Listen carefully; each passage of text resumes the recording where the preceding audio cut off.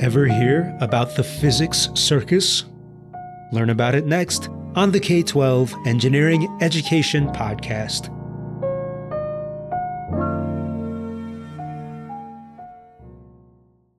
I'm Pius Wong in Austin, Texas.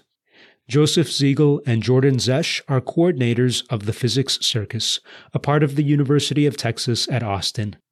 Joseph talked to me about how it's been going these last years, from back when they did live shows, to when they moved online like a lot of us, to now, when their in-person shows are coming back.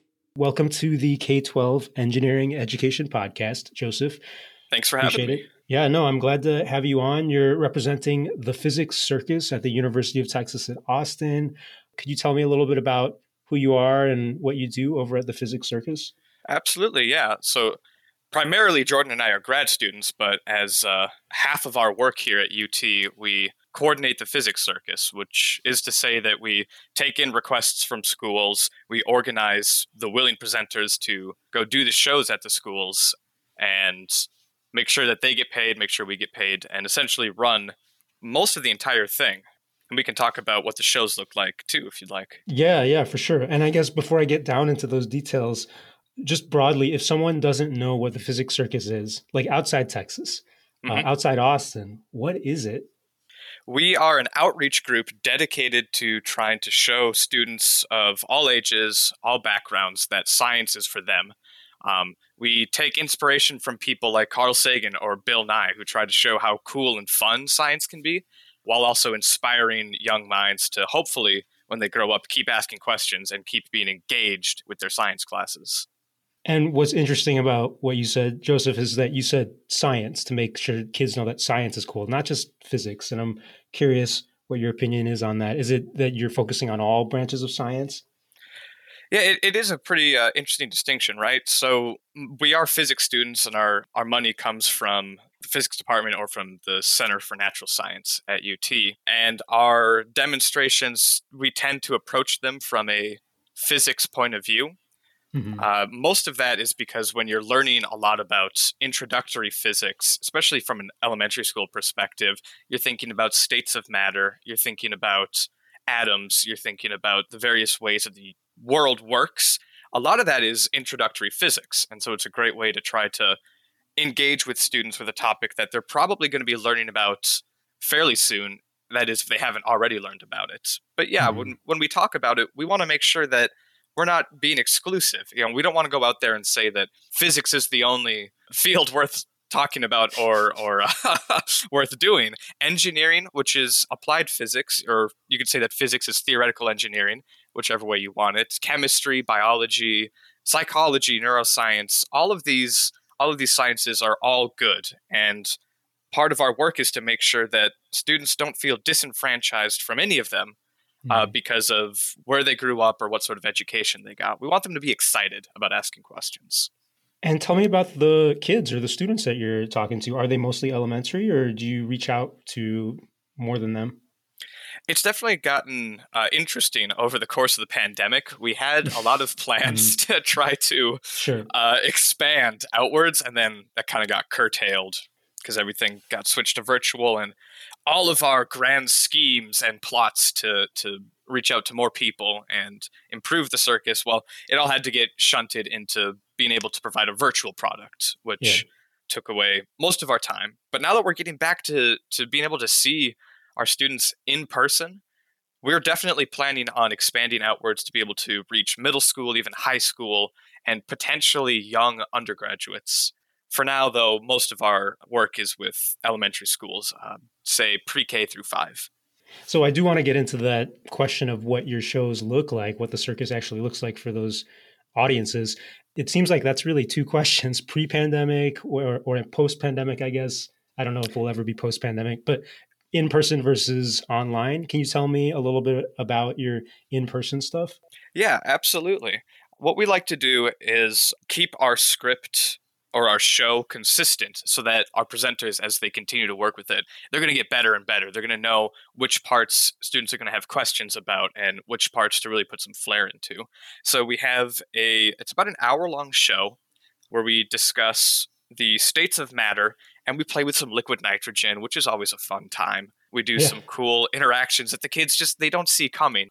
And then we try to explain to them afterwards how we can understand why it happened. And they usually love it. We move on to talking about air pressure, another one of those topics where it's hard to get an intuitive sense of what's going to happen until you see it happen in front of you. So we'll play with vacuum chambers or large bags of air and see who can inflate theirs the fastest. After that, we'll switch to a little bit of electricity, because electricity is always a fun topic. And in today's day and age, you can't get away with not knowing something about electricity, right? It's all around us. And then just for fun, we blow some stuff up at the end, because who doesn't love a good explosion? Sure. Yeah. Like when I think physics, I think of explosions. So how do you engage these kids? Is it just explosions, or what is different about, say, you all and a typical science classroom? Some of it is our access to materials. A typical science classroom, I would guess, can't get a lot of liquid nitrogen on a budget and work with it. Whereas since we're at UT, we've got huge stores of liquid nitrogen that our researchers use, and we can just snag a little bit of it. We pay them a little bit of money. And when you have that much of it, it's actually relatively cheap to keep. And so we can go around and put on these large demonstrations that normally they might not be able to do very often at a school. Part of the other aspect to it is that we're novel. We're not their science teacher. We are usually younger, unless they have a newer teacher. Since we're grad students, we're early 20s. And so hopefully the kids can see that, you don't have to be, say, Albert Einstein in a lab coat to be doing science. Their teacher might be their teacher, and they could learn science from them, but it might be difficult to describe their teacher as a scientist. We come in and we try to impress on them that anyone can be a scientist. And just because we're new, maybe they'll be a bit more excited to listen to us. Do they know that you're new scientists versus quote unquote old scientists? Or is there a difference, I guess, in how they relate to you versus other folks? That's actually one of the first things we try to do at each show. We try to have a discussion about what science is. And we talk about a good quote from Albert Einstein, which is that anyone who asks a question is a scientist. And so we get them into the mindset already that, hey, we are grad students. We're not that old. At least we haven't been in the field for that long, but here we are doing cool science. And it won't be that long until you can do the same thing.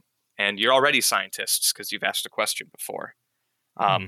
One of our demos halfway through the show or so kind of harkens back to this, where we talk about how we've been in school for 20 years or so and have a lot of books lined up.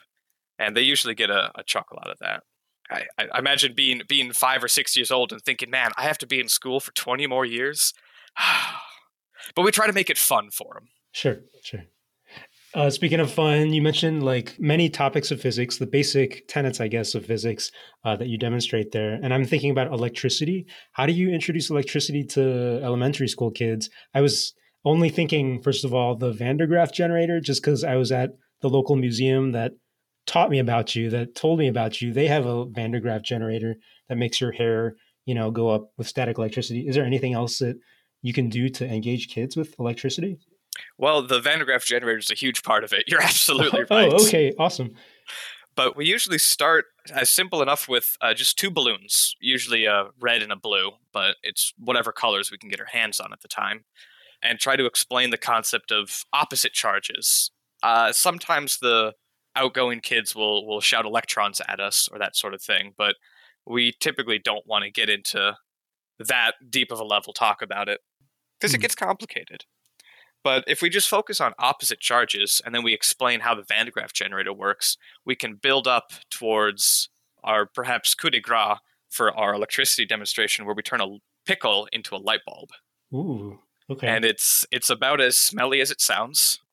It usually gets pretty fried, but it's as simple as putting 2 leads into a pickle and hooking it up just to your outlet voltage. Although you want to be careful not to hurt yourself. But as long as you're taking the necessary precautions, there's really no risk. And the pickle will start to spark and light up and smell pretty badly. But usually the audience is far enough away or they don't notice too quickly. Sure.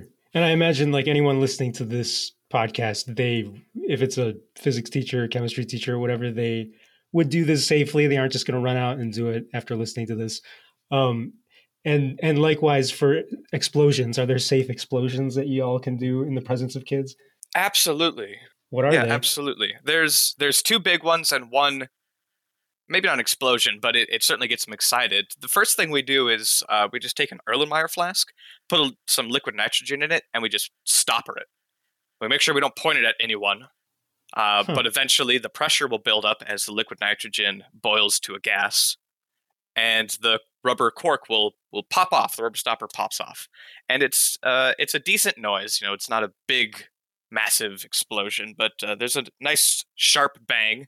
The stopper goes flying, and the kids usually are very excited, especially if you're clever with how you plan it. You make sure to uh, act as if you're surprised too. Like, oh man, why am I such a weakling? I can't get this stopper in here. Let's try Sure. that again. And that one gets them pretty excited. And it's neat because that builds into the first of our finale explosions, where we do a similar thing, but replace the Erlenmeyer flask with a soda bottle. Now, if we screw the cap onto that, the pressure is going to build up, and you're not just going to pop the cap off, the bottle's going to rupture, and that'll explode, and it's a nice big sound. There is the potential of flying plastic. So what we do is we keep that inside what's essentially an industrial garbage bin. You know, it's a little bit thicker plastic than maybe your kitchen bin, but not much. And we put the bottle with the liquid nitrogen in the bin and cover it. Now, that's not an airtight seal, but it's sealed enough so that when the bottle does eventually pop, none of the plastic goes flying anywhere. But you get a big bang, and maybe the lid of the garbage can goes flying. Make sure the students are back, say, 15 feet so they don't get hit by that. Yeah. Even if they, I don't want to say even if they did get hit, but it's just the garbage can lid. We're minimizing the risk there. Sure. That's good. Yeah. So it sounds like you're thinking of the science, the safety for sure. It strikes me that the personality of the presenters is super important. I can tell talking to you, Joseph, that you know what you're talking about, but I bet you're kind of a performer as well. How do you get the right people or train, I guess, people to deal with young kids in that way to be engaging? Oh, that's a great question. And it's actually one of our biggest year-to-year problems because the graduate student turnover rate is about every 5 years, 5 to Right. 6 years, they'll graduate and move on.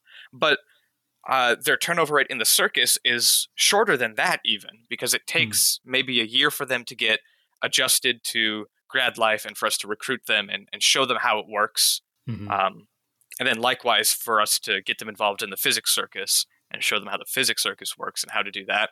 And then they'll be around for a couple of years, but they'll probably take their last year off away from the physics circus so they can focus on their thesis and get graduated. So we really get like this nice 3-year window with our presenters. And yeah, it's difficult because while UT Austin is massive, you know, it's something like 50,000 students, while maybe 5 to 10,000 or so, I don't have the numbers in front of me, is grad students. And of that, it's going to be a couple hundred physics. Yeah. At the end of the day, it runs down to maybe 10 or so presenters at any given time that we have to work with. And so the numbers is usually the biggest concern. Can we just get someone to be involved with us? Oh, okay.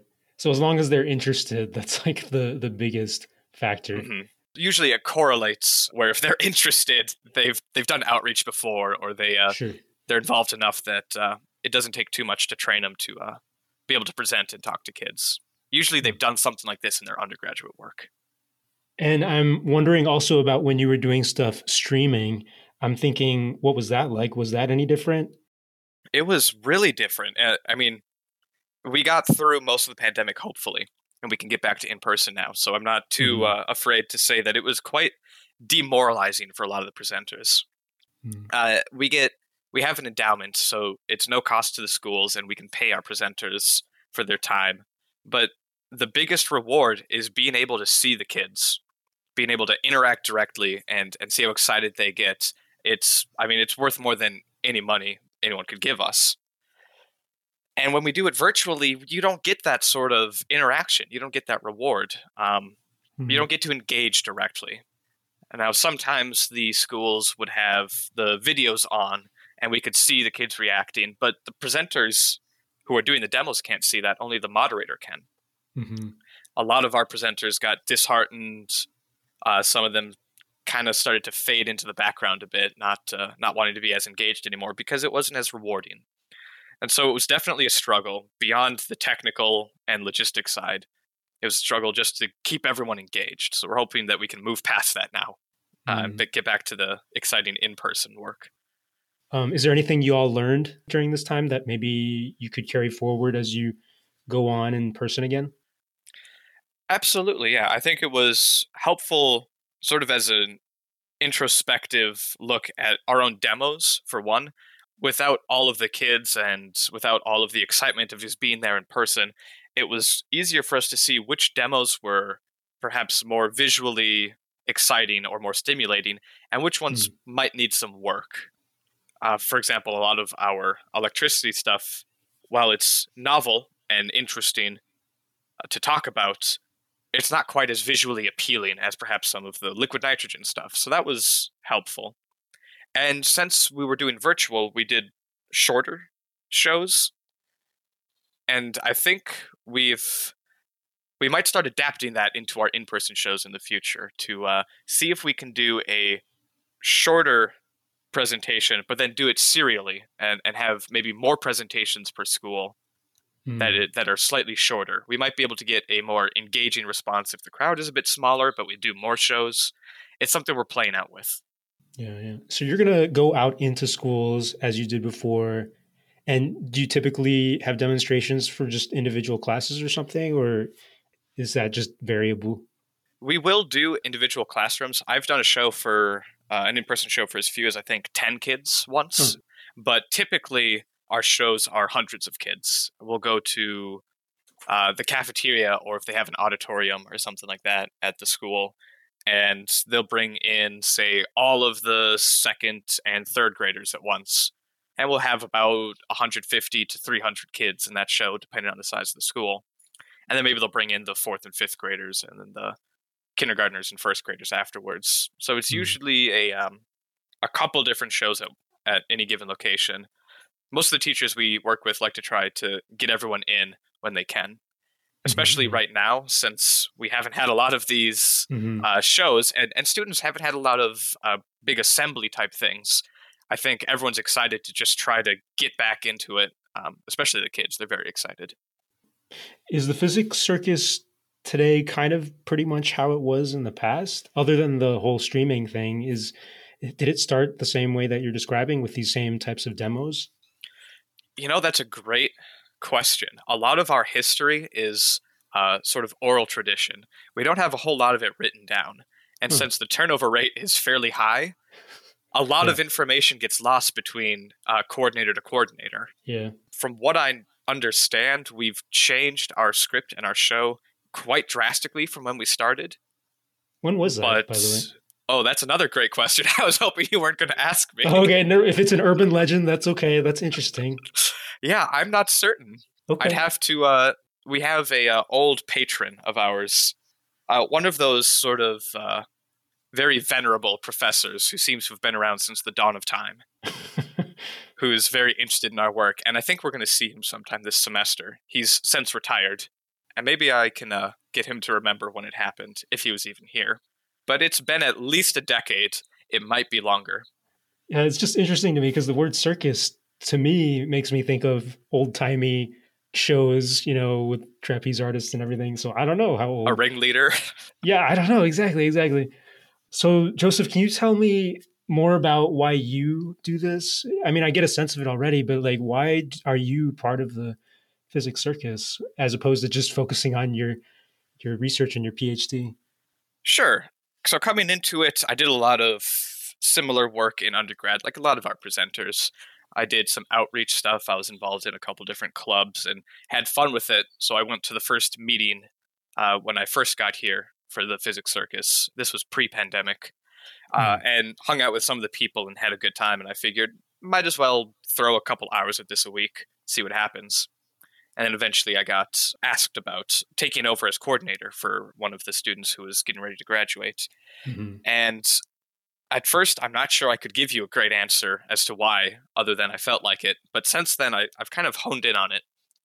It's it's been a pandemic of its own, not a health one, but a sort of a people one in science and STEM, and particularly in physics, about Mm. making sure that we can engage and recruit people that aren't just white men.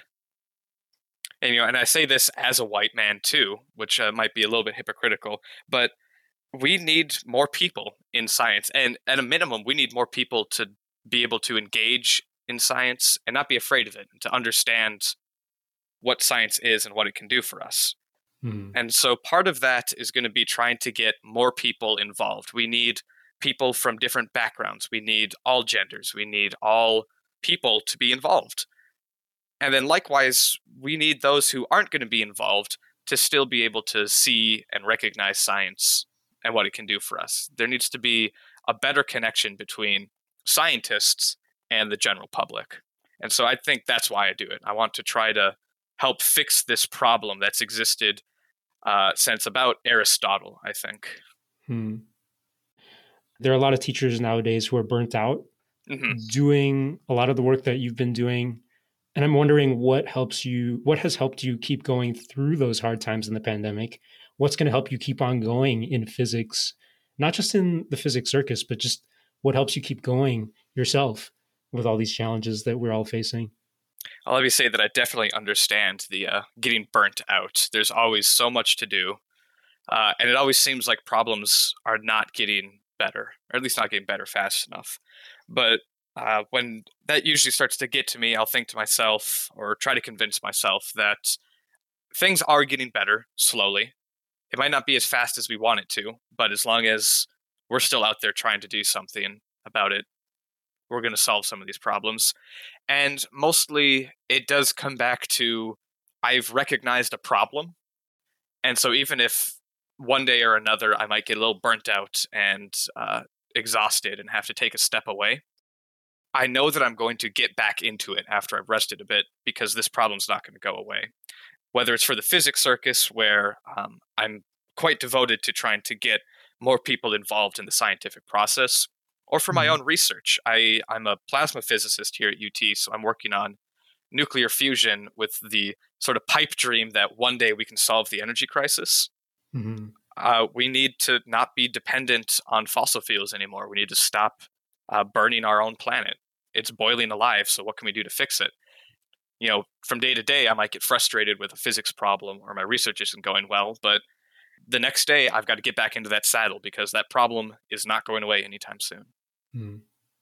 So, from my point of view, it's a matter of finding a cause that speaks to you and finding what you can do to help that cause.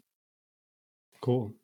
You mentioned your research in nuclear fusion, kind of high tech stuff, and the physics circus is about the fundamentals of physics and science. Is there any way to incorporate these newer high tech cutting edge fields of science? Maybe not nuclear fusion, but is there something else that you can introduce to kids that is new and exciting? Probably, yeah. I mean, we're kind of working on that, especially in regards to interacting with middle school and high schoolers, because there's a trend when you get to high school that you're going to be a bit more cynical. You're not as excited by the Sure. same things that you were anymore.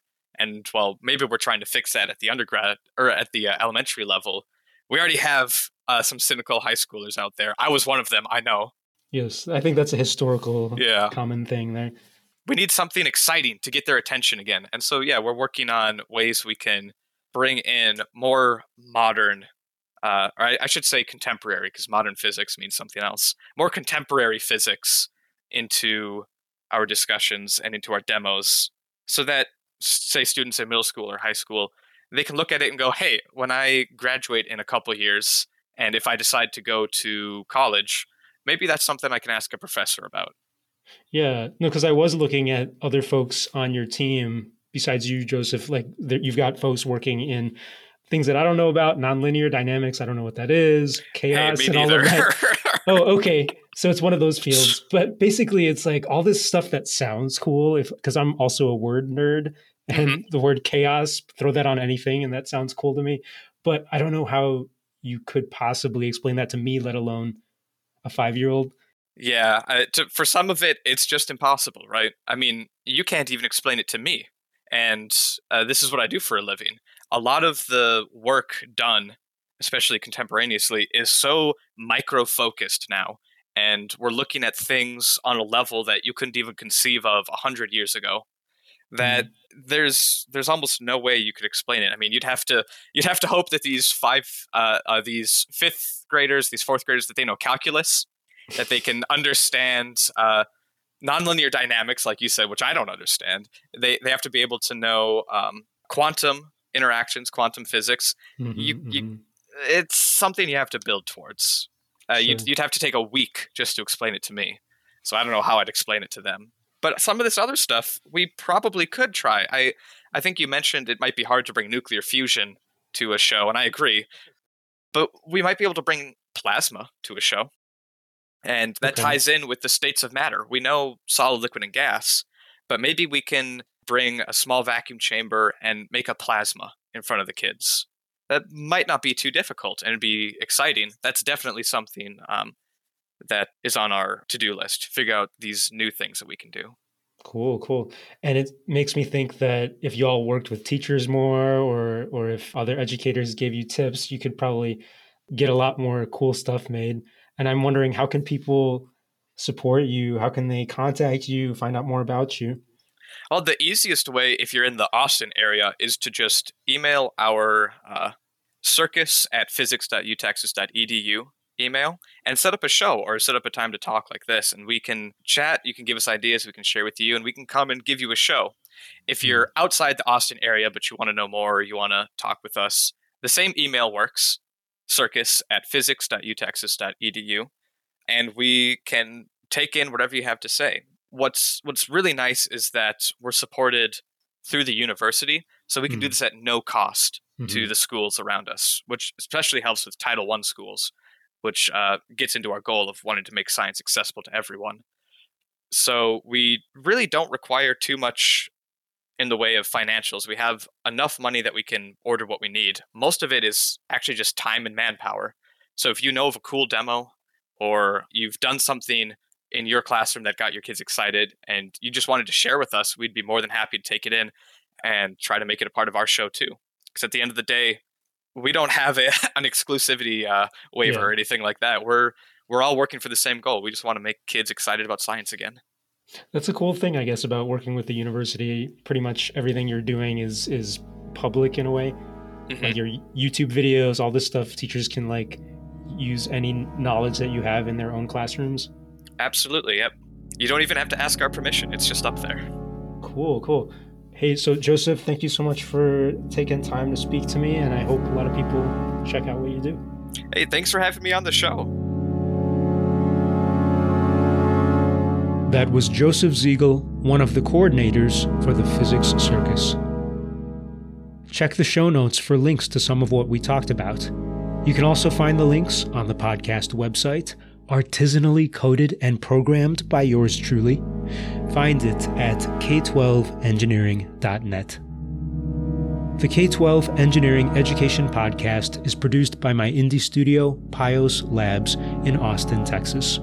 Pios Labs fosters growth in engineering and education through edtech, digital media, games, and professional development. Follow Pios Labs everywhere to stay updated. That's PIOSLABS. And help me out. Leave a rating and review for the podcast on Apple Podcasts or wherever you're listening. It takes a minute and it lets other people know about the show. Thanks again to the patrons of this show on Patreon. You can donate to the show too, which lets me keep it up on the internet. Go to patreon.com/PiosLabs. So, take care, listener. Until next time.